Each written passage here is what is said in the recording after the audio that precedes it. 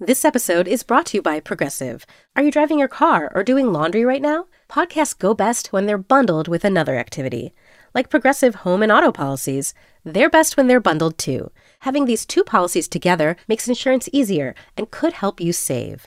Customers who save by switching their home and car insurance to Progressive save nearly $800 on average. Quote a home and car bundle today at Progressive.com. Progressive Casualty Insurance Company and Affiliates. National average 12-month savings of $793 by new customers surveyed who saved with Progressive between June 2021 and May 2022. Potential savings will vary. Hello and welcome to Little Gold Men, the award season podcast from Vanity Fair. It's such an honor to present this next award. And here are the nominees. And the Oscar goes to... And the Oscar goes to... And I can't deny the fact that you like me right now. You like me. I'm the king of the world. There's a mistake. Moonlight, you guys won Best Picture.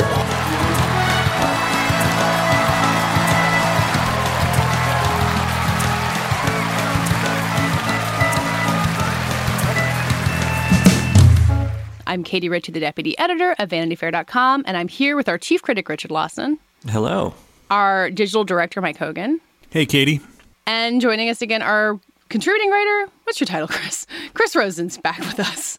It's a contributing writer. Hello. Yeah, hey, I got it right. So we are in the thick of August, where normally we would be waiting for all of festival season to kick off. In some ways we are. Festival season is coming in one form or another.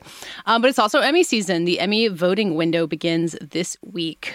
We've been doing interviews for many months now at this point with a lot of the contenders, and we'll have two more this week. Richard talked to Linda Cardellini, who is nominated for Dead to Me, and Chris talked to Yahya Abdul-Mateen, who was on Watchmen in a role. He plays Cal, but his role contains other elements. Maybe we'll get into a spoilery conversation about that before we hear Chris's interview. So we figured it'd be a good time to talk about some of these Emmy categories as voting begins, kind of getting the lay of the land.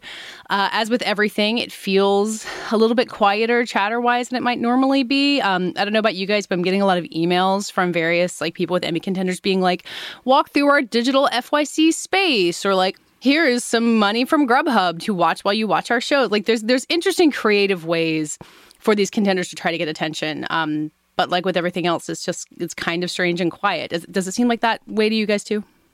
Yeah, I mean, I think that this being the first test case for an awards season campaign, in the new reality, there are going to be some bumps. But I think what I'm heartened by, and it's maybe a kind of naive way to be heartened, is that, everyone is assuming that things are just going to happen, there will be an assuming Emmys there will in be some an Emmys. form. Yeah. I guess that's kind of how we've had to soldier on with a lot of things. But yeah, those kind of interactive experiences. There's one for Mrs. Maisel, I know. I haven't actually experienced any of them, but I am kind of curious about what effect, if any, those have. One thing's for sure, people have a lot of time to watch stuff. And I don't know how Emmy voters are feeling. I'm not necessarily every night wanting to watch the most recent and relevant things. I find myself kind of going into weird, rabbit holes of gross out comedies from the 2010s or whatever. But at least there's content to watch at this point. I mean, the really weird thing is if they don't find a way to kind of open up sets pretty soon, next year could be really weird where there's nothing to give awards to. Yeah, that's the worst case scenario. I think that the Oscars might be dealing with at some point because movies can't find a way to be released. But television has been such a relief for these last few months of having new things you can watch. And there's still, the Nicole Kidman, Hugh Grant HBO show is still coming. Lovecraft Country is airing right now. There is still big things to watch on TV. But, maybe we get to December and that starts running out and things start getting really scary. Mike, what you were saying about people having time to watch things, I've heard that a couple times as maybe a reason that this year's Emmys will be more thoughtfully voted on or more interesting. I think the people who write about television and watch it professionally are eternally wishing the Emmys would expand their purview a little bit more. And last year, we kind of saw that happen where the big critical darling Fleabag was the one that actually won all the Emmys. So then when you poke around at Gold Derby, our friends there who make their predictions about who will win things, in the comedy and drama categories, there's almost this universal agreement that Schitt's Creek will win in comedy and Succession will win in drama, both of which would be first-time winners. And if you've been watching the Emmys a long time and you watched, Monk win 5 years in a row, that might feel overly optimistic that they would embrace these new shows. But I don't know, do you guys feel like this is the year for something a little bit fresh? Smash. I mean, Schitt's Creek is off the air, but it would be a first-time winner. Yeah, I feel like in both of those cases, I think the industry has been, at least aspects of the industry have seemed like kind of champing at the bit to reward both of those shows, like because they were such zeitgeisty hits in their own way. They were really, as much as anything can be, like organic hits. And I think that the industry will want to reward that. Like, look, we're still making quality. I mean, even though Schitt's Creek is Canadian, like we're still making quality things that can find a really rabid fan base in the traditional way.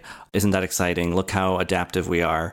And I think also for both Schitt's and Succession, Schitt's is, especially in its latter seasons, got very kind of heartwarming, and there was a lot of sentiment in it, in addition to the kind of, oddball comedy. And so that felt at least like in the winter, like pretty comforting. Whereas Succession served another sort of interest, which is like, look at the oligarchy ruining the world, like, aren't they bad, and all that stuff. So I feel like two different reactions to the current moment are served by both of those shows. Mm-hmm. Chris, I think you love Succession at least as much as I do. Do you feel optimistic for it this time around? I do, especially because last year it felt like, I mean, the problem I have with the Emmys is just the way they do the eligibility window. When the show airs, it's like last year when the Emmys were airing, it was in the middle of Succession's amazing second season, right? And it was like you're watching the Emmys and some of the people were like, there were some nominations for the show, but not nearly as much as there were this year. And then you're just like, why is Succession not winning anything? Like, this is so stupid. What are we watching here? And similar, like, so I feel like that is like kind of like the Emmys would be like playing catch up here to reward Succession for a second season that aired during last year's Emmys. It's kind of like the calendar just kind of screws it up. And the other thing, just to piggyback off what Richard was saying about Schitt's Creek, we just watched the whole show, my wife and I here, and I found the thing I noted watching it all in a row is that it actually kept getting better, and I think the final season actually was its best season, which you don't necessarily see all the time on shows, like when they're coming to the end. And I think, not that the best thing usually wins, but if Schitt's Creek is able to win, it would be like, oh, you know what? That actually is deserved because I think this last season really was its best. So it's like they're able to reward a show then not just as like a, hey, great, we all like this show that was really zeitgeisty, but also like the quality of the episodes were even better in the last season. So it would be like weird if the Emmys did do the right thing for these shows, but I mean, it's a weird year. Maybe it'll happen.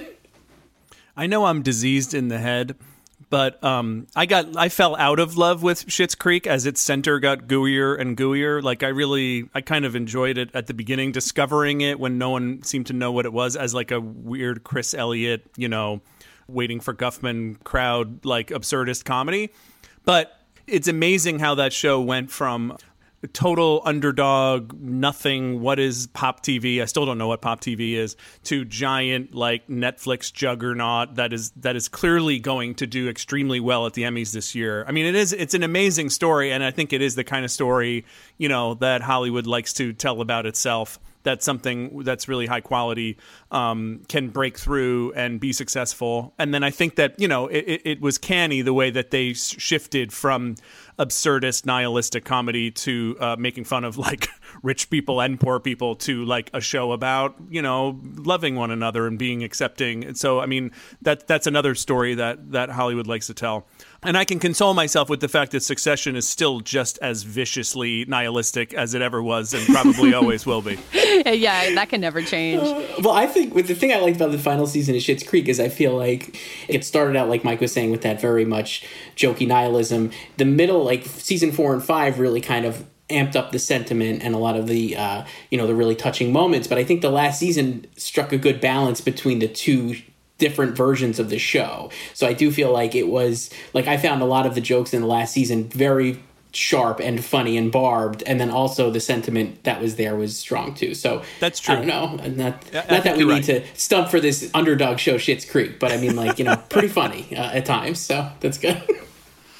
It is wild when you look at the history of the Best Comedy Series Emmy. Like, it was either networks or HBO winning it forever, basically, until 2 years ago when Marvelous Mrs. Maisel won and then Fleabag won. So the idea of Pop TV, which is like a network, I have cable and I don't know if I have Pop TV. Like, I know people have seen the final season of Schitt's Creek, but probably not nearly as many as have seen the seasons that are already on Netflix. Like, it would be a very odd duck kind of win, but maybe appropriate for where we are in the television landscape right now.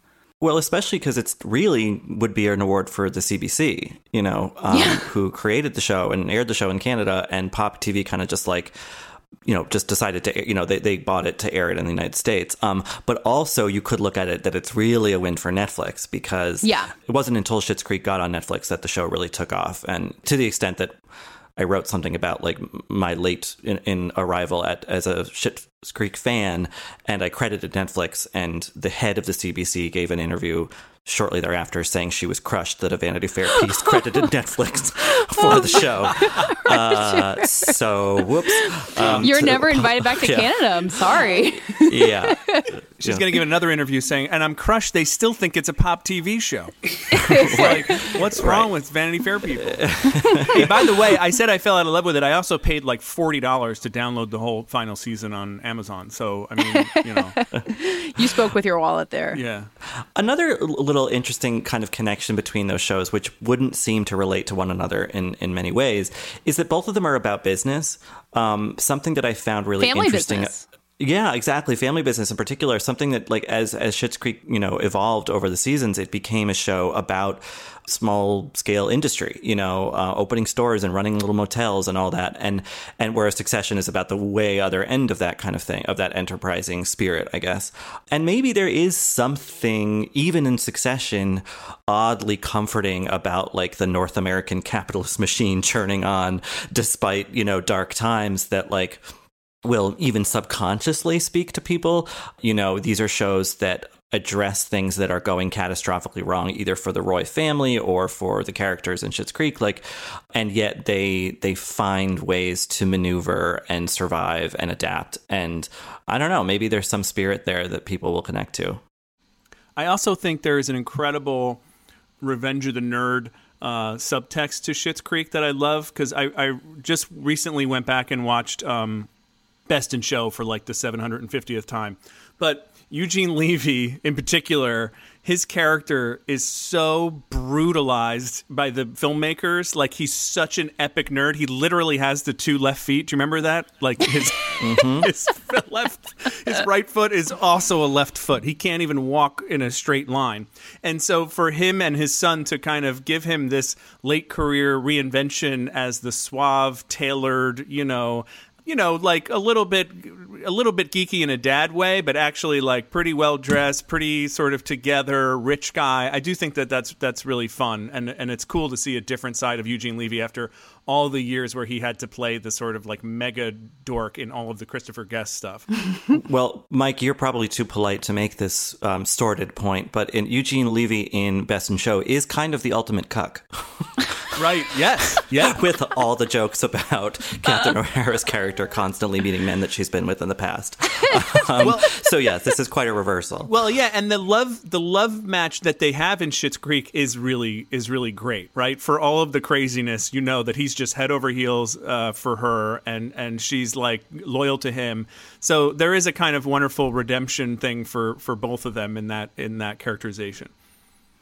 Well, yeah, and bringing up Catherine O'Hara, the way that the consensus has emerged around her, I think, is really interesting, because it's not like anyone, I think, before Schitt's Creek got all these nominations was like, well, Catherine O'Hara, like Emmy's powerhouse. I believe this would be her first Emmy win. But there, when you look at the lineup, and there's some amazingly talented actresses in there, including Rachel Brosnahan, who's won several times, and including Linda Cardellini, who Richard will be talking to later. But when you see the opportunity to give Catherine O'Hara an Emmy, I think everyone with their similar love for Schitt's Creek is like, yeah, it's time. Yeah, and I think the sad thing is that she won't very likely get the public moment to have that win. It'll be something digital, I would assume, at this point. I wonder if they'll do the Zoom applause like they're doing at the DNC this week. I don't know how many of you guys watched the first night of the DNC as we record this, but kind of the awkwardly timed Zoom applause from all these people in their living rooms around the country. I somehow saw a clip of baseball, and they're actually doing that for baseball, too. It's weird. Although I have been, over the past, about 2 weeks now, I've been painstakingly recording about 3,000 different clapping sounds to give to the Emmys. Yeah. To kind of layer together. They'll just have a bunch of your Mario Kart avatar in the audience. Right. Exactly. I need to correct myself. Catherine O'Hara won an Emmy for writing SCTV in 1982. Which is so like 10 years ago. It's crazy. Yeah, I know. It's amazing how much has happened since then. So anyway, that would be a fantastic bookend to that first Emmy. Well, over in the limited series category, which, when the Emmy nominations came out, Watchmen was the big headline because it got the most nominations of any series. It's in the limited series category. I think for many of those categories, despite the incredible talent at hand, like Mrs. America is in there, Unorthodox is in there, Hugh Jackman in Bad Education is in there, in the acting series. The question for me is kind of just like how many Watchmen will win, and really the only thing standing in its way in some of these cases is that some of the actors are nominated against each other. You guys see it sweeping the same way that I do? Yeah, I mean, I think that, obviously some choices are going to have to be made. I think that like in featured actor, the choice between a really exciting newcomer and like an old veteran Oscar winner, like I don't know how that's going to play out. I kind of tend to think they'll go for the old veteran and Louis Gossett Jr. But, I think also like the Watchmen question is one, like kind of what you brought up, Mike, is like, I would assume that a lot of people who didn't catch it in its first wave have caught up with it now and seeing how it demands to be sort of reckoned with the current age, like just as Lovecraft Country is airing and sort of doing the same thing in a different form. Like, yeah, I feel like a lot of Watchmen's nominations are theirs to lose. I mean, except when they're against each other.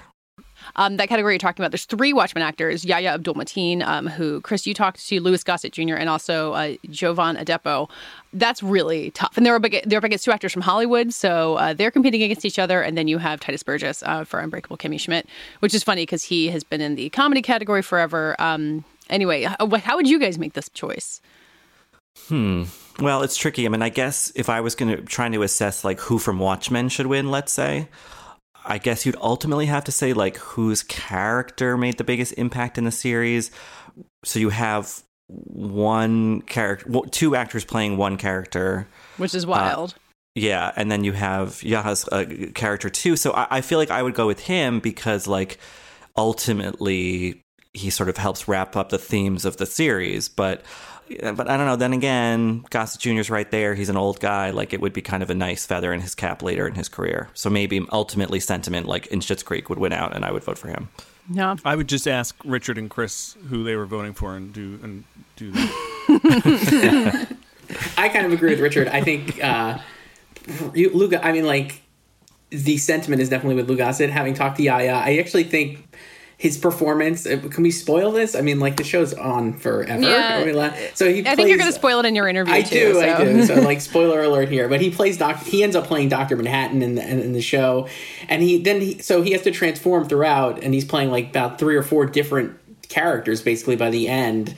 I think it's a great performance, and, like, he really is doing some incredible nuanced acting, whereas Lou Gossett is kind of doing Lou Gossett, like, I think, and no offense to that, it's very good, but I think Yahya is a really incredible performance and like kind of like is the linchpin of the whole show, especially as it goes towards the end.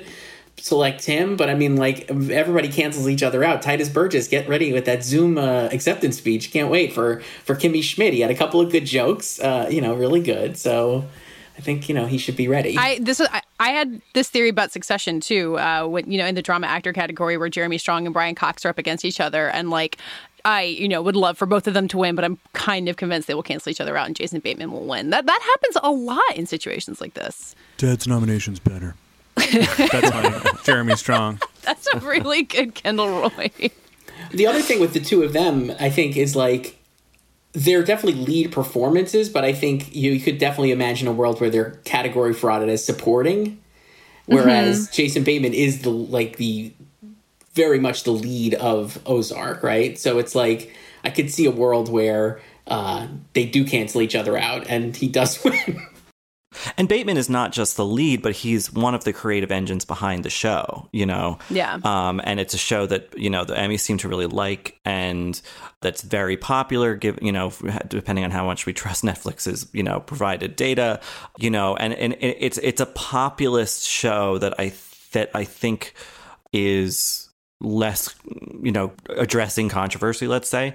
So I feel like he's a safer pick in some senses. But I don't know. I would hope that given everything happening around this ceremony in the world, that the Emmy voters would pick this thing that kind of more pertinently addresses the world. Whereas Ozark is a great, solid, crime show, but it's not really turning over any stones and unearthing new things. The other thing about Bateman is he's probably worked with every single Emmy voter at least twice, right, in the past, 50 years. Like, the guy, and yeah, anyway, I don't know. Then again, Brian Cox sure worked with a lot of people.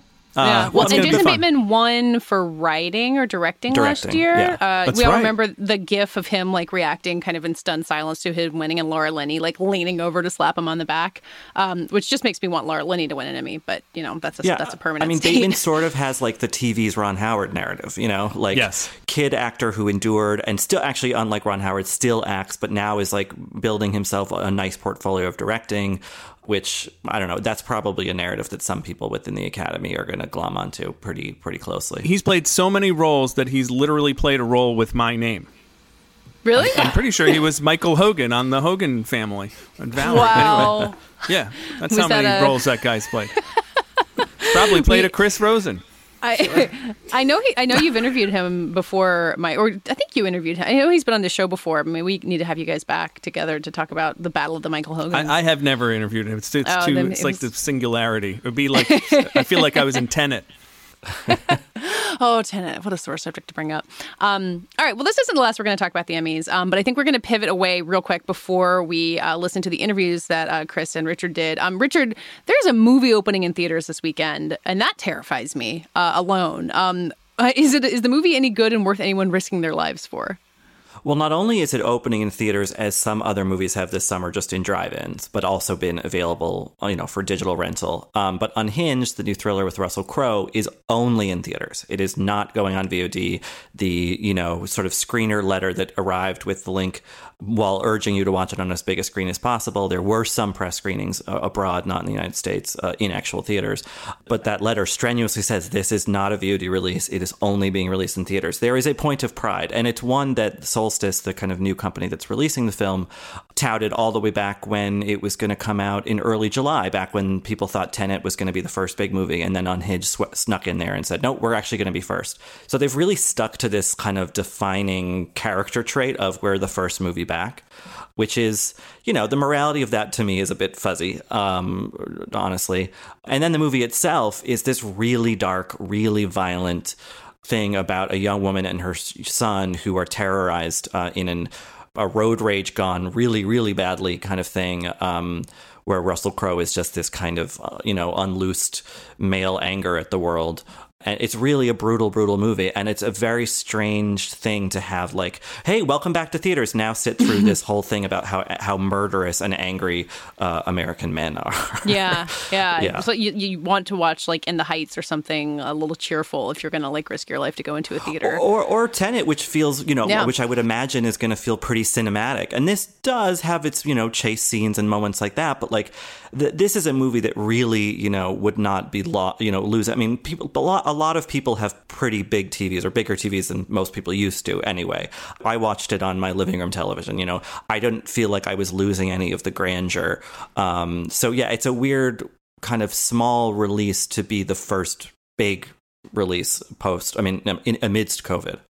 Does it make you wonder if you did get to see Tenet on a big screen, or whenever you get to see something on the big screen, if your eyes won't be able to handle it, and be seeing the broader world for the first time, your brain will melt down? Well, I've been walking regularly down to the Brooklyn Heights Promenade to look at the city, which in its vastness, and I feel like that's retraining my eyes to take in something big. But yeah, I don't know. I mean, I don't know how any of you guys feel. I mean, where do you come down on is it right of this movie to be doing this and to be not only doing it but touting it so heavily? I mean, I guess people want credit for trying to help movie theaters stay afloat, which is not a small thing. They are going to struggle, I think, for a long time. And you can imagine that there are places where it is safer than others. I think New York City might even be a safe place to go to the movies, or safer than, places where the pandemic is going on more. But especially as schools are kind of trying and failing to reopen themselves, it kind of feels like repeating the same pattern. Schools were we're going to bring students back in person, and then 2 weeks later have to send everybody home. It feels like movie theaters are going to do the same thing. And Unhinged might be the movie that kicks that off. I mean, it just seems like until numbers in most places are a lot lower than they are, getting all gung-ho about reopening movie theaters just doesn't seem like a great priority, and seems like it's probably a risky thing to do. And I totally understand the desire to to be supportive of the industry, and I think everyone wants to do that, but it feels like this is an industry that can have at-home models, like us. You can, I mean, except that the people selling popcorn and the ushers and all that, and I get it, it's really hard. So I don't know, it's complicated, but it feels like, let's maybe get the pandemic down, try and make schools safe, and then start thinking about movies. But, I guess there's different ways of looking at it. Well, I just feel like it's going to be this weird whiplash almost where some people, feel, those who feel like it's safe enough to do so are going to, go back to the movie theater, see this thing, and then, where like all these people are horribly murdered, and then be like, all right, well, back home, I guess. Like, it's just not, it's not a feel-good movie. It's not even a really energizing movie in any positive way. So it's like, it's a weird sour note to kind of be starting this whole thing up again. Well, in theory, in 2 weeks, Tenet's opening, right? Like that September 3rd date is still on the books. Yeah, and those damn foreigners are going to see it before us. Well, yeah. Next week we're gonna talk to Ben Kroll, who is in Paris and who's going to go see it, and is gonna. I wonder if Tenet's just like an unspoilable movie entirely, because none of us even know what it's about. But he'll tell us all about it, so we'll get to feel jealous of him. Well, why don't we just fly to Europe and watch it? Oh, that's You're not right. allowed. We're not allowed to leave the country. Yeah, even if Richard wasn't banned from Canada by the CBC, he wouldn't be allowed to go there anyway. Hey, I'm Brian Stelter, host of Inside the Hive from Vanity Fair. This week, with the help of Dan Adler and Olivia Nuzzi, we're going inside the media circus swirling around Donald Trump's criminal trial. People want coverage of Donald Trump. There are sort of shades of 2015, 2016. I found it to be a total break from the reaction to a lot of Trump coverage in the last 2 years. Join me, Brian Stelter, on Inside the Hive from Vanity Fair. Listen wherever you get podcasts. All right, well, let's listen to the interviews that we have this week. First up, let's hear from Richard. You talked to Linda Cardellini about Dead to Me. You've been a fan of that show, I think, before a lot of people caught on to it, before it kind of got all these big Emmy nominations. So what'd you guys talk about? We just kind of talked about how the show, in some senses, feels like a sleeper hit. It wasn't the most touted new release on Netflix in May of 2019 when the first season premiered, but it gained, a steady build of attention. Christina Applegate, Cardellini's co-star, got nominated for an Emmy last year. They're both nominated this year, and as Cardellini says in the interview, most excitingly, the show is nominated for Best Comedy. So she feels like that's a real recognition of team effort. Part of that team is James Marsden, who I wrote kind of a mini profile of on VF.com this summer that you can read now. It's just this kind of, chugging along little engine comedy mixing with drama. And even though it has a low profile, I think that it presents a really demanding acting challenge to its leads. And Cardellini, is certainly, I think, in some senses gets the bulk of that. And so, we talked about kind of the challenges of that and the thrills of doing that. And it's just exciting to talk to an actor who, has been doing it for a long time. She broke out in 1998 in Freaks and Geeks and has been plugging away since. And everything as varied as Marvel movies and small horror movies and now this. So, it was just a nice conversation with like a real working actor who seems to really still love what she does. Well, let's listen to your conversation with Linda Cardellini.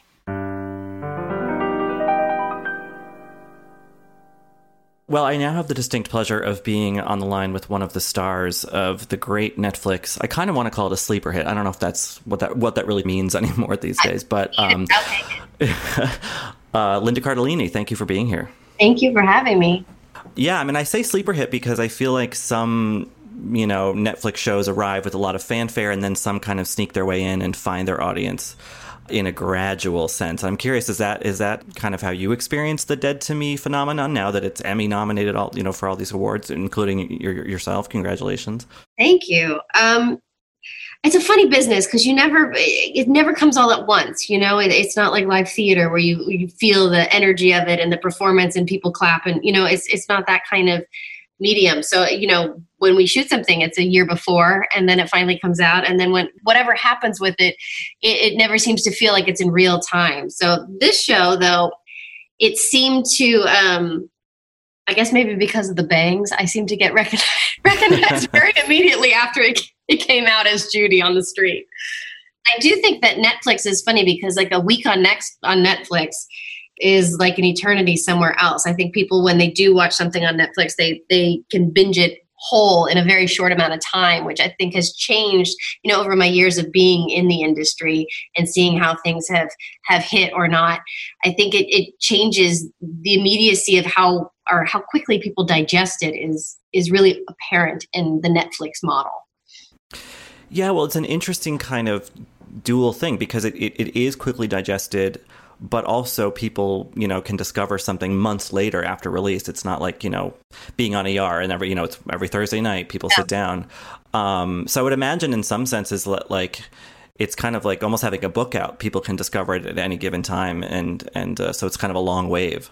Yeah, I noticed that with Freaks and Geeks because when, Freaks and Geeks for a while was, of course got canceled. Nobody really saw it back when it was on. But when it came onto Netflix, I noticed that people had really started to see it. People who were, a generation separated from when it came out. And it was very obvious once it came out on Netflix that it had sort of this life again. And so I think that is sort of the power of the streaming model, and especially Netflix. Yeah, as a proud owner of a Freaks and Geeks DVD box set, I'm glad to hear that younger people are watching it as well. Yeah, so somebody said to me right after it was on Netflix, "Hey, I hope you guys get a second season." That's a hilarious joke or an incredible compliment or both. I don't know what. Well, it's so weird because I feel like young people kind of just experience it very immediately and they don't really think about the context of when it was on. I have a friend who's a school teacher and she overheard some of her, teenage students talking about the show Roswell, but from, the WB back in the late 90s. Yeah. And she asked them, "Are you talking about Roswell?" And they said, "How do you know that show?" And she said, "It was made for me. I was a teenager then." But they don't really think about it that way, which is kind of cool, actually. Roswell, just like sort of across the street from us. That was around the same time as Freaks and Geeks. Oh, really? Oh, yeah. Wow. I mean, it was a heady time for television then. It is now. And I would think that being such a kind of lauded series, it must feel pretty exciting in that sense, but also just the acting you get to do. I can't think of another show, at least that I've been watching lately, that mixes comedy and really intense drama, sometimes at the turn of a scene, Yeah. Is that something that was that one of the major attractors to you when the project kind of came across your desk? Yes. Although reading it for the first time, when you're just reading something on paper, you're not exactly sure what the tone will be because it can go several different ways. It can go extraordinarily broad. It can go, reading that first script. And after meeting Liz and realizing what she wanted, it was very exciting because I felt like that kind of story hadn't been told in that specific way. And the idea that not only do you have the comedy and the drama and the trauma of everything, you have this suspense and you have these plot twists that are these little surprises along the way. I thought that was really fun. And I thought it made it highly bingeable. I thought it worked well in sort of the streaming model. But I just thought, more than anything, it's about reading the script and loving the role. And the role was Judy's just an incredibly complex person. And the idea to be able to play comedy and drama both within almost in the same breath at times was really appealing to me because it wasn't something I had been doing at that time. And I was looking to do something different than the last thing that I had done. Yeah, I mean, I think that mix of it is so beguiling and it gets at really the heart of what the show, I think, is sort of, thematically about. It's about these two women who have had, I guess, maybe it could be characterized as bad experiences in the world of men or with men who find, despite these deep secrets that they're holding, a real bond. Yeah. And yet you could argue that it's all predicated on lies. And so how real is it? Right. How do you think of it when you and Christina are doing these scenes? I mean, do you think is it entirely real for Judy or is it self-preservation? It is. No, I think it's easy to look at it as sort of selfishly motivated. That's the easy way to look at it or to play her. But I think in her mind, it's all done in earnest. And that's sort of what makes her so much fun to follow because no matter what she does, there's a justification for it. Because that's just Judy. She does that. In her mind, that logic works. And for me as an actress, that's really fun to find all these illogical things that she does to find her own logic for them. Because most of the time when people are behaving, there's a method to their madness. And I wouldn't call Judy mad, but I think she does a lot of things that that most people would not do. And it's fun for me to make that seem completely natural to a human being when it when it seems like the last thing in the world that you should do, especially befriending Jen. And then for them to be, I mean, I think they're very unlikely friends. Yet at the same time, I think they're sort of the flip side of the same coin. And I think that there are things that she admires about Jen that she can never do. And Jen does the same with Judy. And I think that they become just so intertwined that they really can't exist without each other at a certain point. Which for Judy, she's codependent. So that's something that sort of she's managed to do without, do with in her life. But in meeting Jen, there's a truth to it, even though it is sort of based on untruths. There is a truth to the friendship and the way that they rely on each other and they really need each other. And then they get to a point, especially in the second season, where there is no one who knows them as well as they know each other. And that's something that's really powerful when you have a lot of secrets, to have somebody who truly knows you and even still accepts you and loves you. I think it's an interesting destination that they get to in their friendship.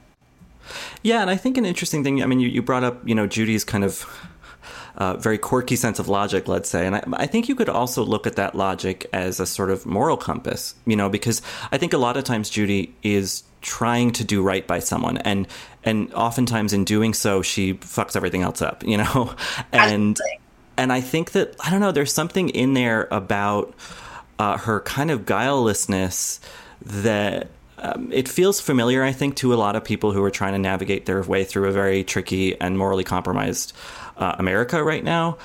And yet I think I like that you don't play her too bumbling. How do you find ways to kind of locate Judy's dignity, even though she's kind of flailing a lot of the time? She's different than I am in the fact that she's always present with where she is and who she's with. I tend to overthink things more, but Judy sort of just goes with whoever is in the room and next to her. And her main objective is to be somebody for that person. She really wants to be somebody to someone. And it hasn't ever really happened for her. You meet her mom in the second season and you realize she was never really loved. And she was often manipulated, and she carries this shame and this guilt for having told the truth. And, and all of these things that sort of end up reverberating throughout her life. I think when Judy is with somebody, and even when she's with Perez in season 2, which that relationship I love because it's so fraught with problems for her, but yet she still tries to reach out to somebody who literally is after her. But, when she talks about her mother to Perez, that in that moment, even though it is an untruth, is true to her at that moment. And it connects her to Perez. And it's not self-serving. It's actually just trying to make somebody else feel better. That's how I play it. When the audience can see it as self-serving. But I think Judy is always trying to be selfless and trying to capture someone's heart. She really just wants to be loved. Yeah. There's a sort of a kind of puppy dog quality. She's always kind of scratching at the door, asking for someone to open it. And then when someone opens it and pets her and treats her well, she doesn't know how to accept it, and she often moves on to the person who's more toxic. Right. Which is a pattern I think a lot of people who've been, out in the world dating or whatever have done in their own lives. Yeah, there's something about people at times who try to get the person who's most difficult to have love them. And if you are having problems with yourself and how you feel about yourself, that can make you feel good if you can get somebody who you think would never love you in the first place to love you. And I think Judy feels that way about herself. I mean, she's got a lot of guilt and shame and self-loathing that she takes out only on herself.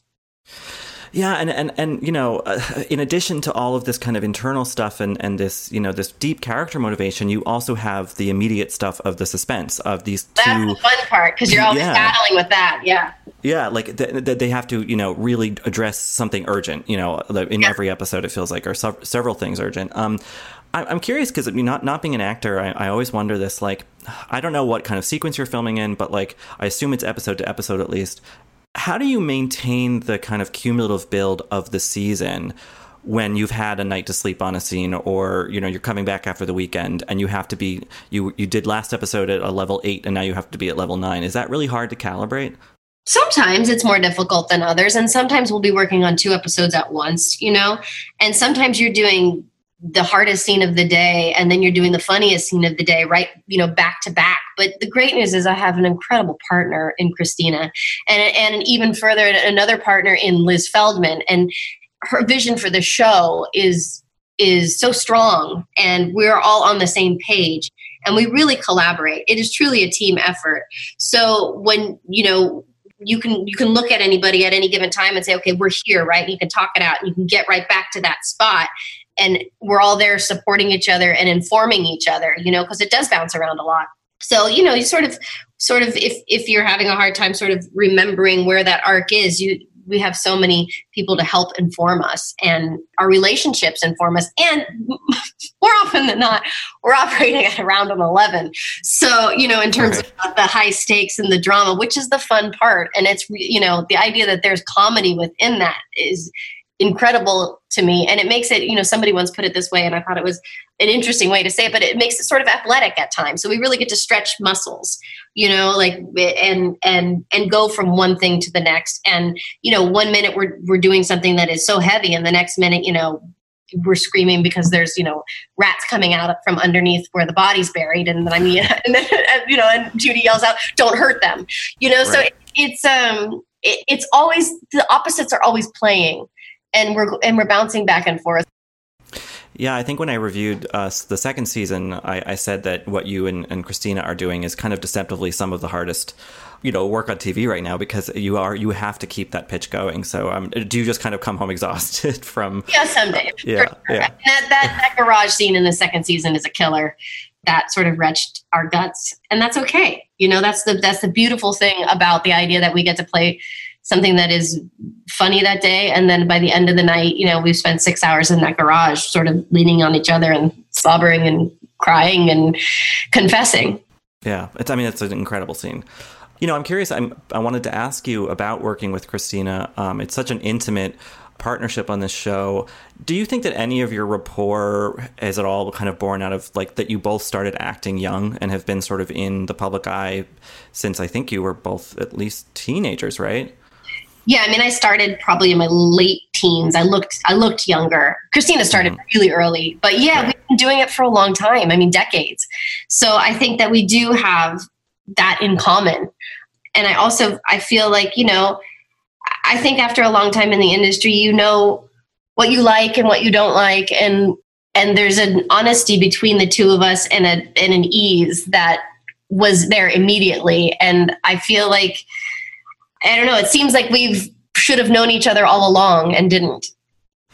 Yeah, no, I think that I'm sure that you were both at some young Hollywood party or something at some point together. But yeah, it's really cool seeing, like I said, a Freaks and Geeks fan. And I certainly, had seen Christina in a bunch of things. Don't Tell Mom the Babysitter said. So it's really cool seeing you guys not just working in something together, but in something that I think is really about two adults. It feels like a new phase of both of your careers in a way, or at least this, just different roles than I've seen you two play. So it's really neat. And I don't know if we can zoom out a little bit. I'm just kind of curious about, your career and where you find yourself now. You've had, this is your second Netflix show, correct? After Bloodline? Yeah. You've done Marvel. You did a successful horror movie recently. You acted with Tom Hardy in a really crazy character piece, Capone. How are you finding the business for yourself and your interest in kind of, because it seems like you're doing a lot of different things right now. Yeah. that was always my hope. It was always my hope and my plan. And I've been fortunate to get more opportunity, as of late. And that to me is wonderful. I'm so lucky that the projects I've been able to do and the people I've been able to work with, I hardly have had a bad experience. And I just feel really grateful. It's always a difficult business because it's never steady. And so that's always been something that you sort of are, I don't know, you're geared to sort of, you can be in this place of fear. And it's just been really nice that things have gotten even better for me as time has gone on. And I think, this role, especially with this role, Judy is one of the greatest roles I've been given. And I think it really allows me to do so many different things all in one character. And I'm just happy to have that at this stage in my career. And I'm happy to share that with another woman on screen.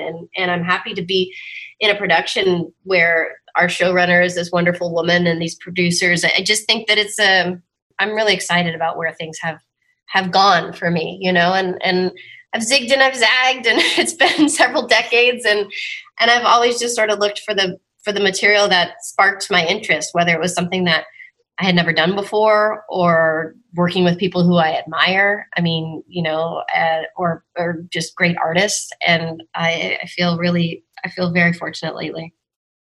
Well, yeah, I mean, it's so interesting thinking about Freaks and Geeks, which I kind of pinpoint as one of those shows that arrived kind of as the new golden age of TV was beginning, and, you know, The Sopranos was premiering and all that stuff. And now to see, you know, 20 something years later that you're sort of reaping those benefits and still doing interesting things. Like, I mean, you've written a really interesting narrative in the industry over these years, and, you know, it's cool that it's still paying off, you know? Thank you. Well, yeah. I had hoped, you know, that I try not to look at my career as just one thing. I try to look at it as a longer list of things, and hopefully if people care to look at that list of things, that it shows sort of an interesting variety. And to me, that was the exciting thing about being an actor, was the variety that you could sort of have, you know. I only get to live one life as a human being, but I could live lots of different kinds. Sure. as an actor.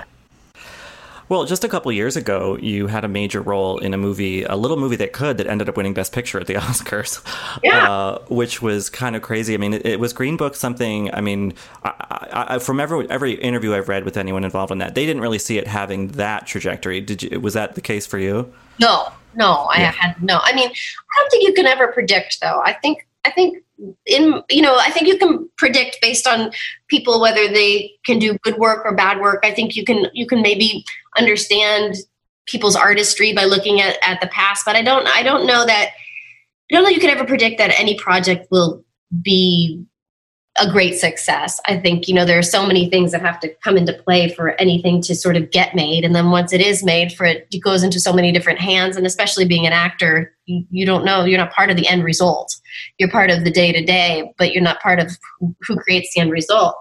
But, you know, Mahershala is such a phenomenal actor, and Viggo and Peter was so gracious to me. I auditioned, he was so gracious to me. And Octavia is fantastic. I just thought that what a wonderful group of people to work with. And now you have this, you know, sorry, I hate to be cynical about this, but, you know, our podcast talks a bit about, you know, the award seasons and stuff like that. So I'm curious about this Emmy nomination, which is your second. I believe you got a nomination for Mad Men. Do you have like a fun story about when you found out, or was it just kind of another morning and you got a phone call, or how did the Emmy nomination news get to you? I was asleep, and I have sat there and listened before and you know, not heard my name, and you know, you deal with those feelings. Not that you ever expect it, but, you know, I've sat there and listened, and I thought, oh, you know what, I'm just going to go to sleep. I'm not going to be too connected to whatever this result may or may not be. I'm just, you know, I stayed up watching TV really late, and then I fell asleep, and then my phone rang, and it was a pleasant surprise. You know, it really was something that was so exciting. But my favorite thing about it was the calls that I received. The people on the other end were so happy for me. The genuine joy that people had in sharing what was happening was just such a nice spark of joy, and it really made me feel happy. It was really nice to feel some joy. Which can be hard to come by right now, especially. Yeah. I mean, as much as, you know, Dead to Me season 2 arrived for the viewers during quarantine, you know, I'm glad that the people involved in the show got their own moment to have a little joy right now. We are asking a lot of people that we speak to for the podcast right now, like, how you're spending quarantine in terms of like viewing habits. Like, you mentioned you were watching TV late. Like, what has your sort of stay-at-home viewing life been like? Well, we stay home a lot. I have an 8-year-old, so, you know, I think I'm gearing up for homeschooling again any moment now. But which that takes a lot of work. Yeah, I can't imagine. And as you know, it's good. I should be so lucky to be able to be here and to be able to do that, you know. But we stay home a lot. Now we watch family shows, which that sort of wasn't on my agenda before. I mean, like she would watch a little bit of TV, but now we sort of sit around and watch game shows and, you know, some of those competition shows. And it's fun. It's nice to be able to watch something and sort of escape for a while as a family and sort of revel in other people's joy as they, I don't know, make their dreams come true on certain things or win however much money on Wheel of Fortune or, you know, Price is Right. We watched Price is Right this morning. And it's funny you mentioned game shows because my boyfriend and I have also been watching a lot of like primetime game shows that we didn't really watch before. There's a lot of them now. There's a lot. Yes, and they're stressful, but stressful for me, but they're also like there's usually a really good payoff. So at least at the end of the hour, you feel like something happy happened. Yes. Yeah.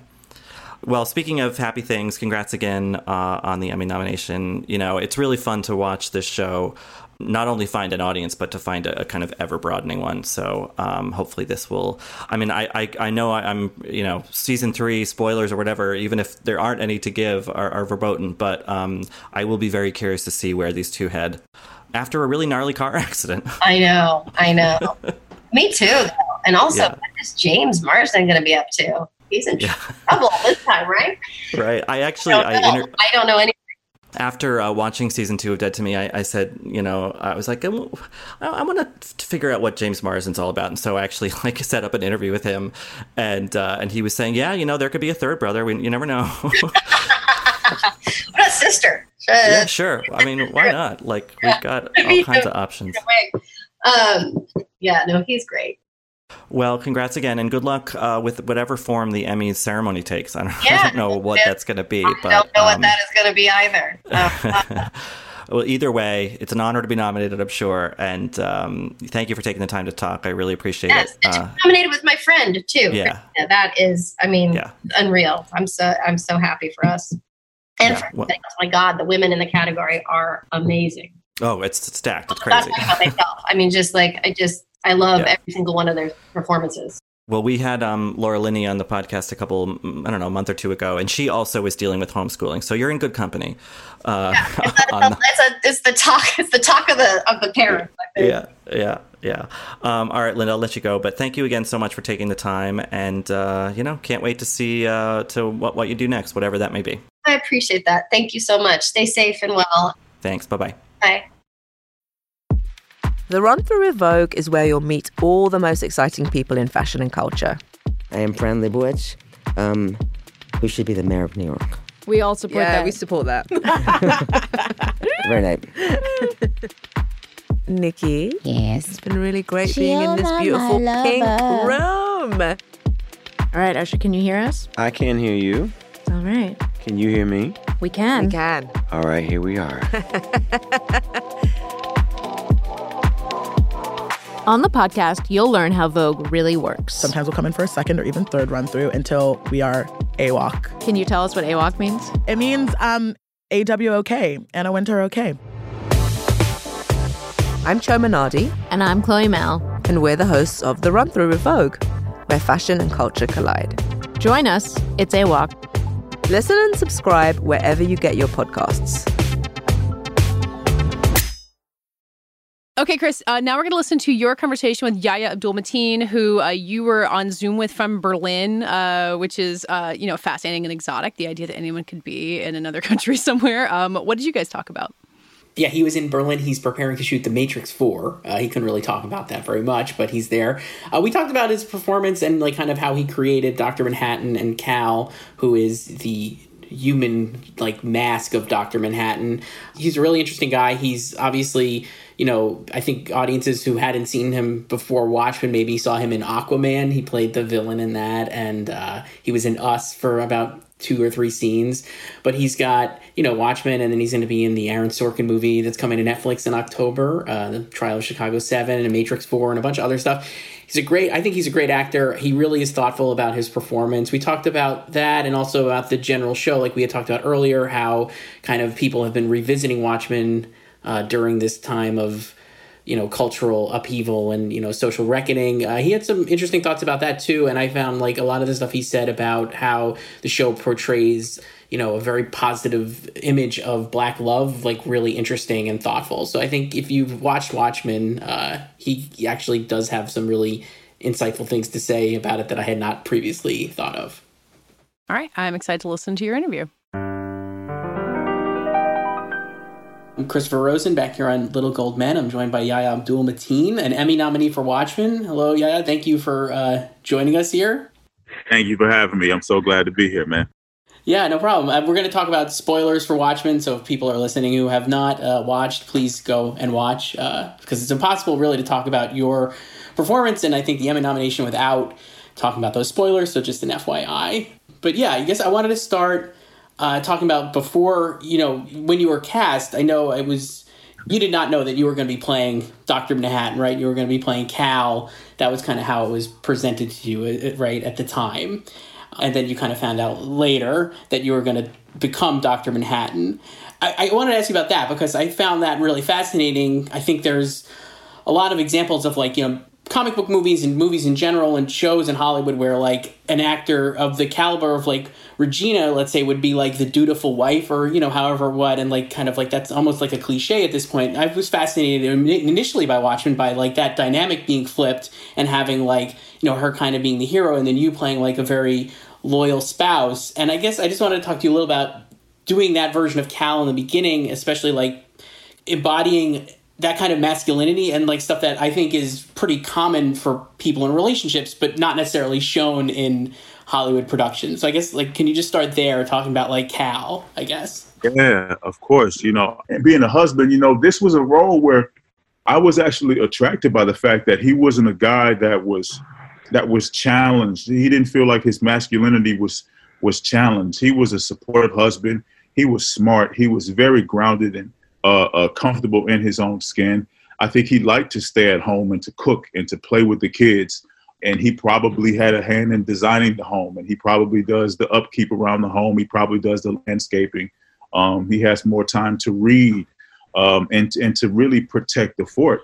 And I saw a character who loved this lifestyle that gave him the opportunity to be at home and to protect the house and to trust his wife enough to go out to be this kick-ass police or hero that she was in her second life, and then to come home and to give all of those, to be a safe place for her to come back and to shed off those problems, and so I saw Cal as really the ultimate protector, which meant that he had to be patient and very understanding and humble and comfortable in who he was. And it was very important to me that I portrayed it in a way that allowed us to show that type of strong figure on television and to show a strong Black husband, a strong Black household where those traditional roles were turned around without any issue, without that being a main point of contention within the marriage.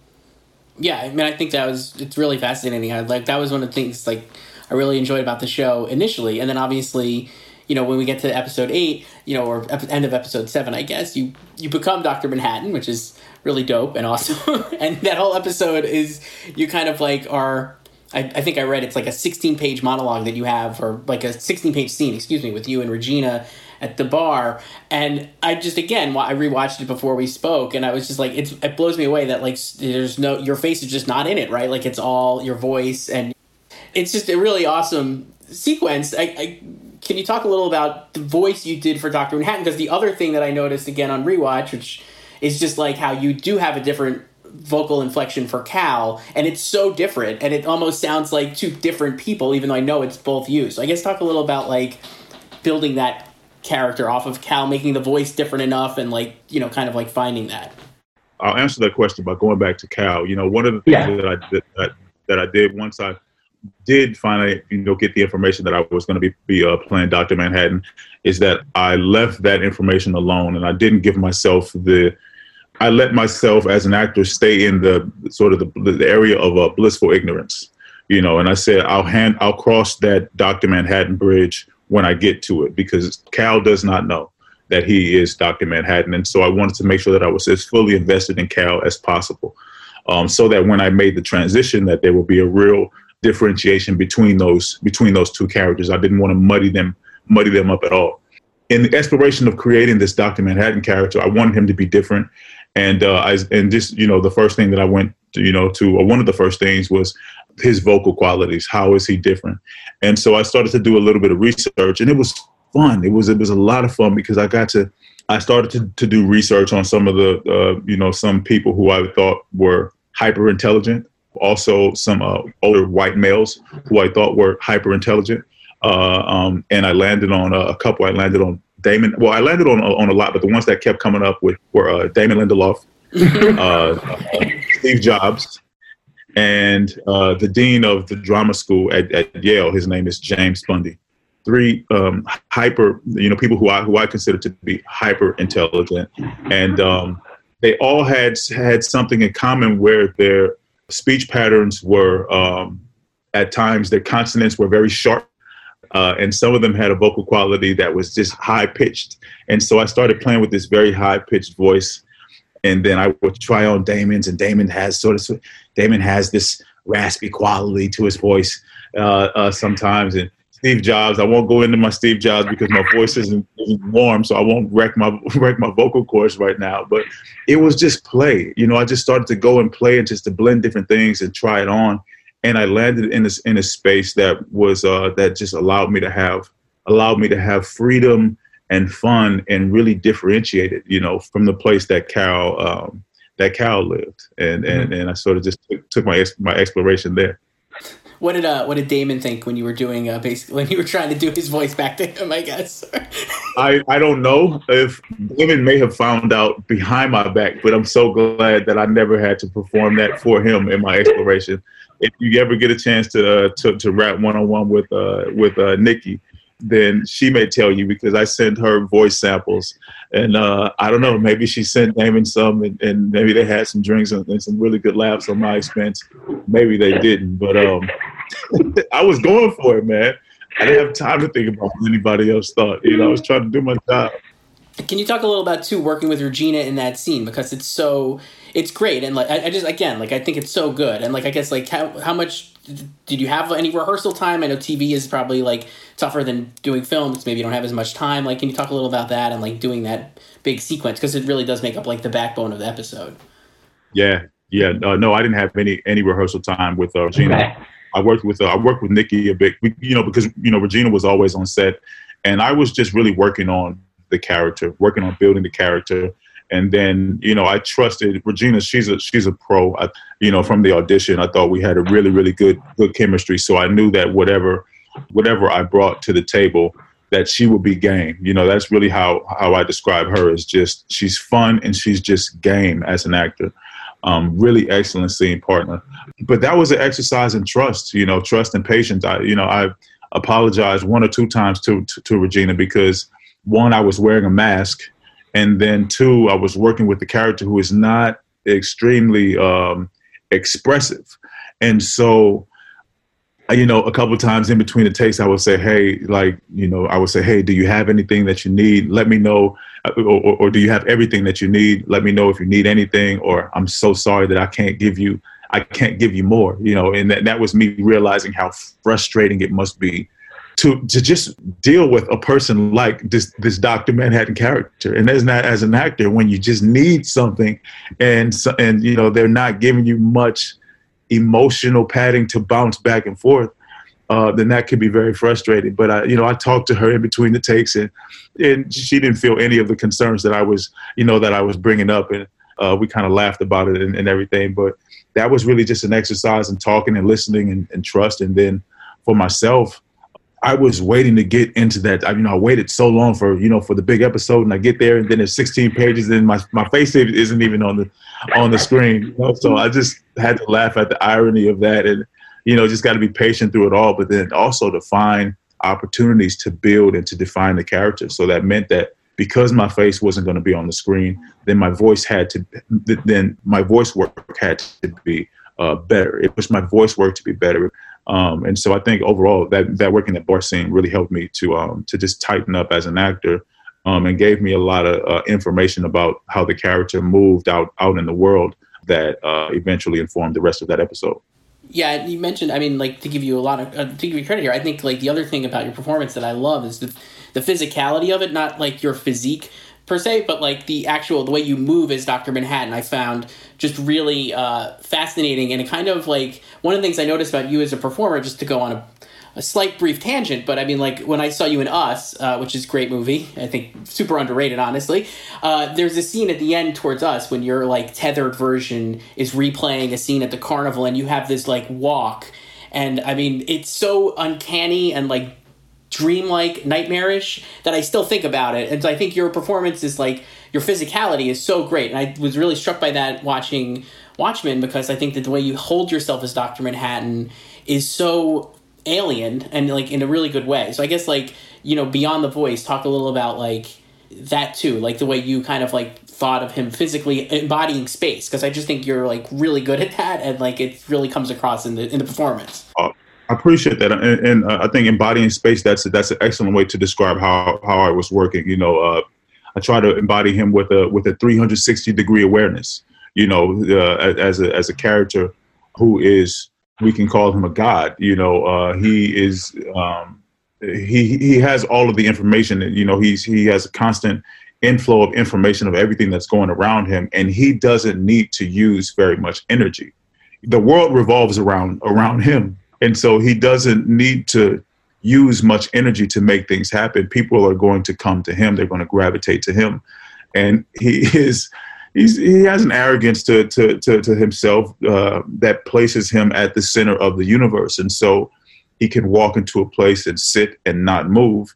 Eventually, everything and everyone in that space will gravitate towards him. He can sit down and he can make a joke, and he can move his finger slightly 2 inches to the left, and a beautiful song will start to play on the jukebox. So it doesn't take a lot of effort, and he's not a guy who is gratuitous in his movement or speech or emotion.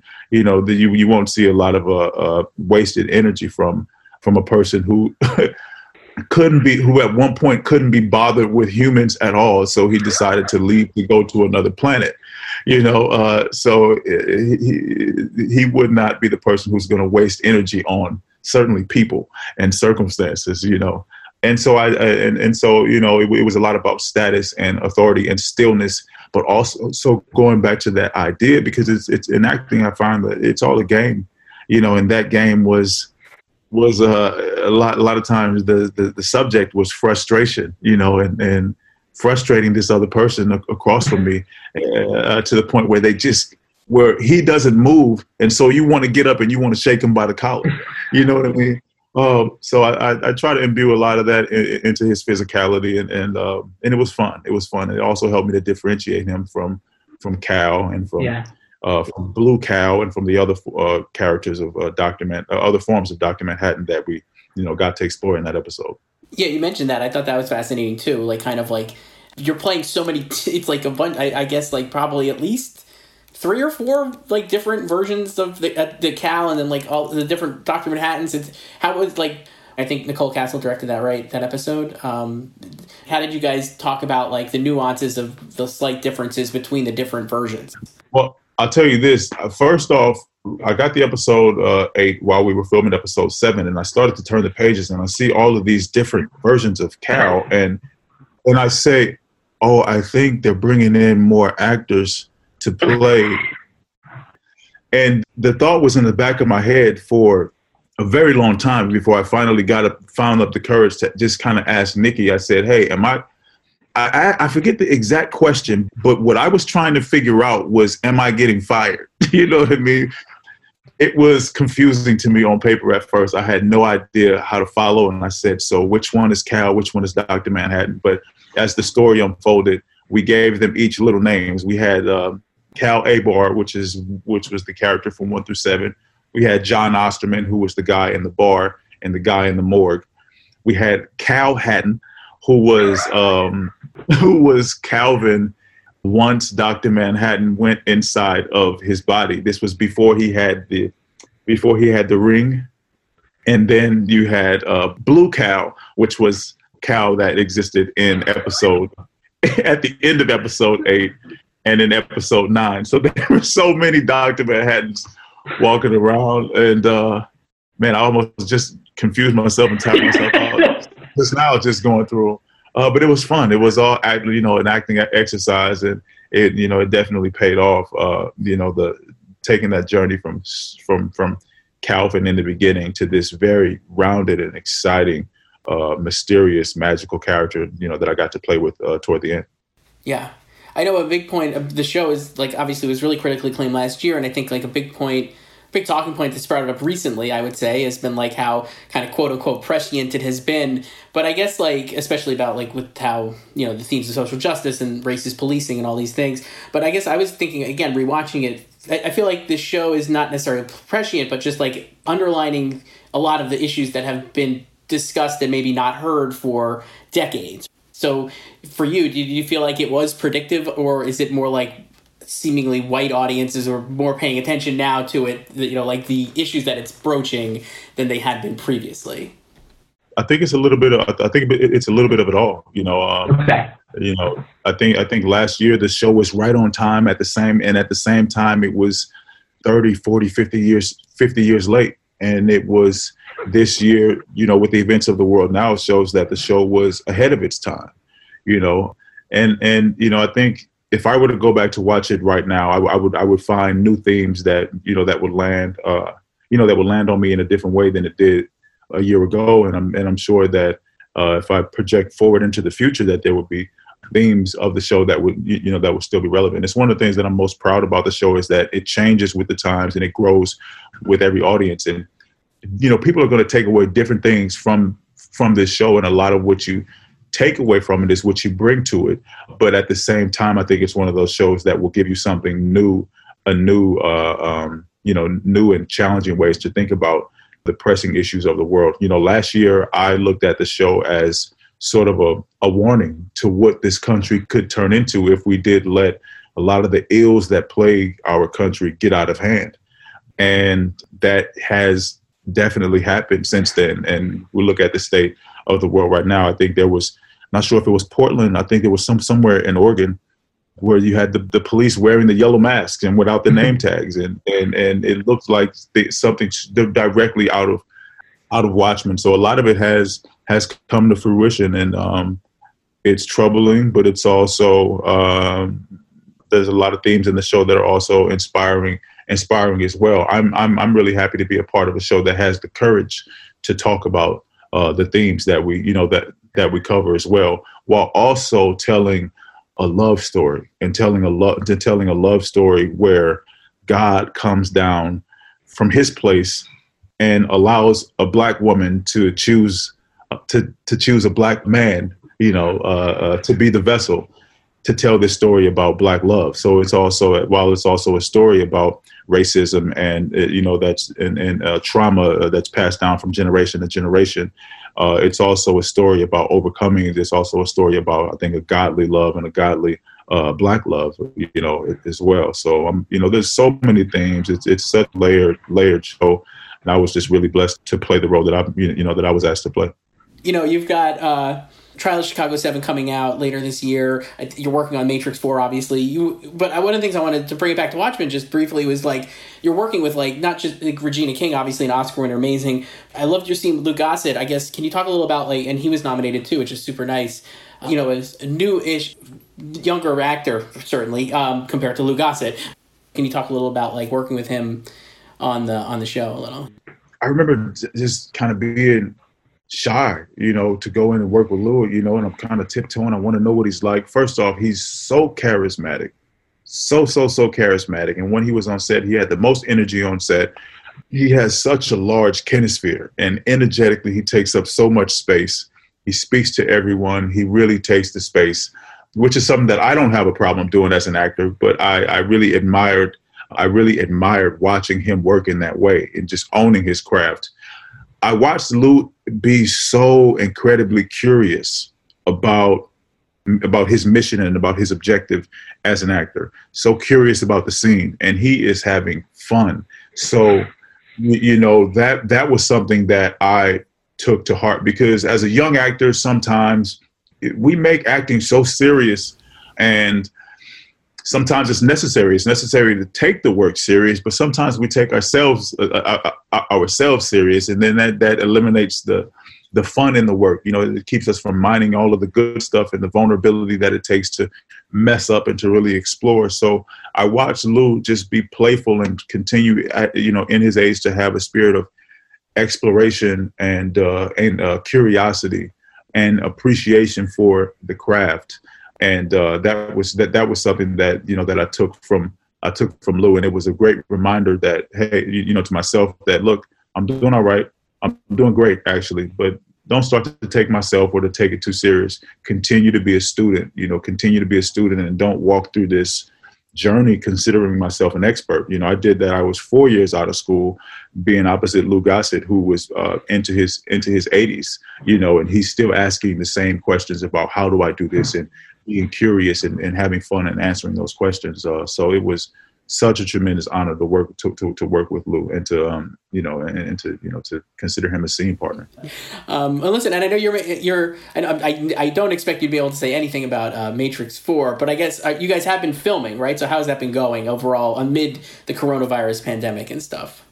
Well, I'm currently in Berlin, and I'm actually prepping to get the phone call. Okay. You know, just kind of waiting on the phone call, but I'm trying to stay in shape and try to stay ready, and just safety. Safety is really the main concern right now. So I'm out here and playing the game and getting a lot of sunlight, and when the phone rings, then I'll show up and I'll hopefully go out and do my thing. But that's about as much as I could. Totally understand. Yeah. Well, listen, thank you so much for doing this. I appreciate it. And I'll let you go now because I definitely want you to get that sunlight before it goes away. So thank you so much. It's great chatting. And like I said, the performance is awesome. So good luck at the Emmys and stuff. I think you are a deserved nominee, and I hope you things work out well. So congrats. Thank you so much. That does it for this week's episode. Before we go, we have a real-time correction to issue. Mike, would you like to explain what we learned about the Hogan family? Yeah, it's funny when things happen when you're a little kid. Like, I guess I was 11 years old when that show was on the air. But Justin Bateman's character was named David Hogan. His father, played by Josh Taylor, was Michael Hogan. So I stand corrected. Apologies to Josh Taylor. We'll have you guys talk to each other and have the singularity That'll occur. be just like Tenet. In the meantime, you can find us at VanityFair.com. You can find Richard's review of Unhinged and all of our continued Emmys coverage. You can find us on Twitter at Little Gold Men, and on our own, I am at Katie Rich. And Mike? Michael David _ Taylor. Jason Bateman. And Chris? At Chris J. Rosen. And Richard? At Apologies CBC. Yeah. At Banned in Canada. This week's episode was edited and produced by Brett Fuchs, and this week's award for the best preview of what Vanity Fair will cover when we run out of new movies and television goes to Mike Hogan. Weird, rabbit holes of gross out comedies from the 2010s.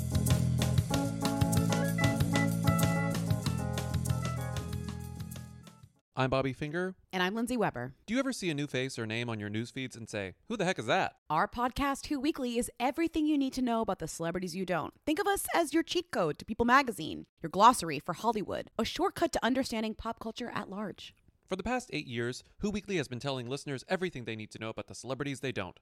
The New Yorker says we spelunk deep into the demi-monde with convivial delight. That's a direct quote. Mostly, we're going to explain to you Irish star Barry Keoghan's sudden rise to fame and relationship with a not-so-under-the-radar pop princess named Sabrina. The fake wedding Real Housewives star Cynthia Bailey had to promote a limo rental company. And why all the Gen Zers are talking about a guy named Benson Boone. Each episode goes deep into the biggest celebrity stories of the moment. And if you're still confused, we even have a weekly call-in episode where we answer the most burning celebrity queries. Who Weekly airs twice weekly with brand new episodes on Tuesdays and Fridays. Listen and follow Who Weekly, an Odyssey podcast, available now for free on the Odyssey app and wherever you get your podcasts.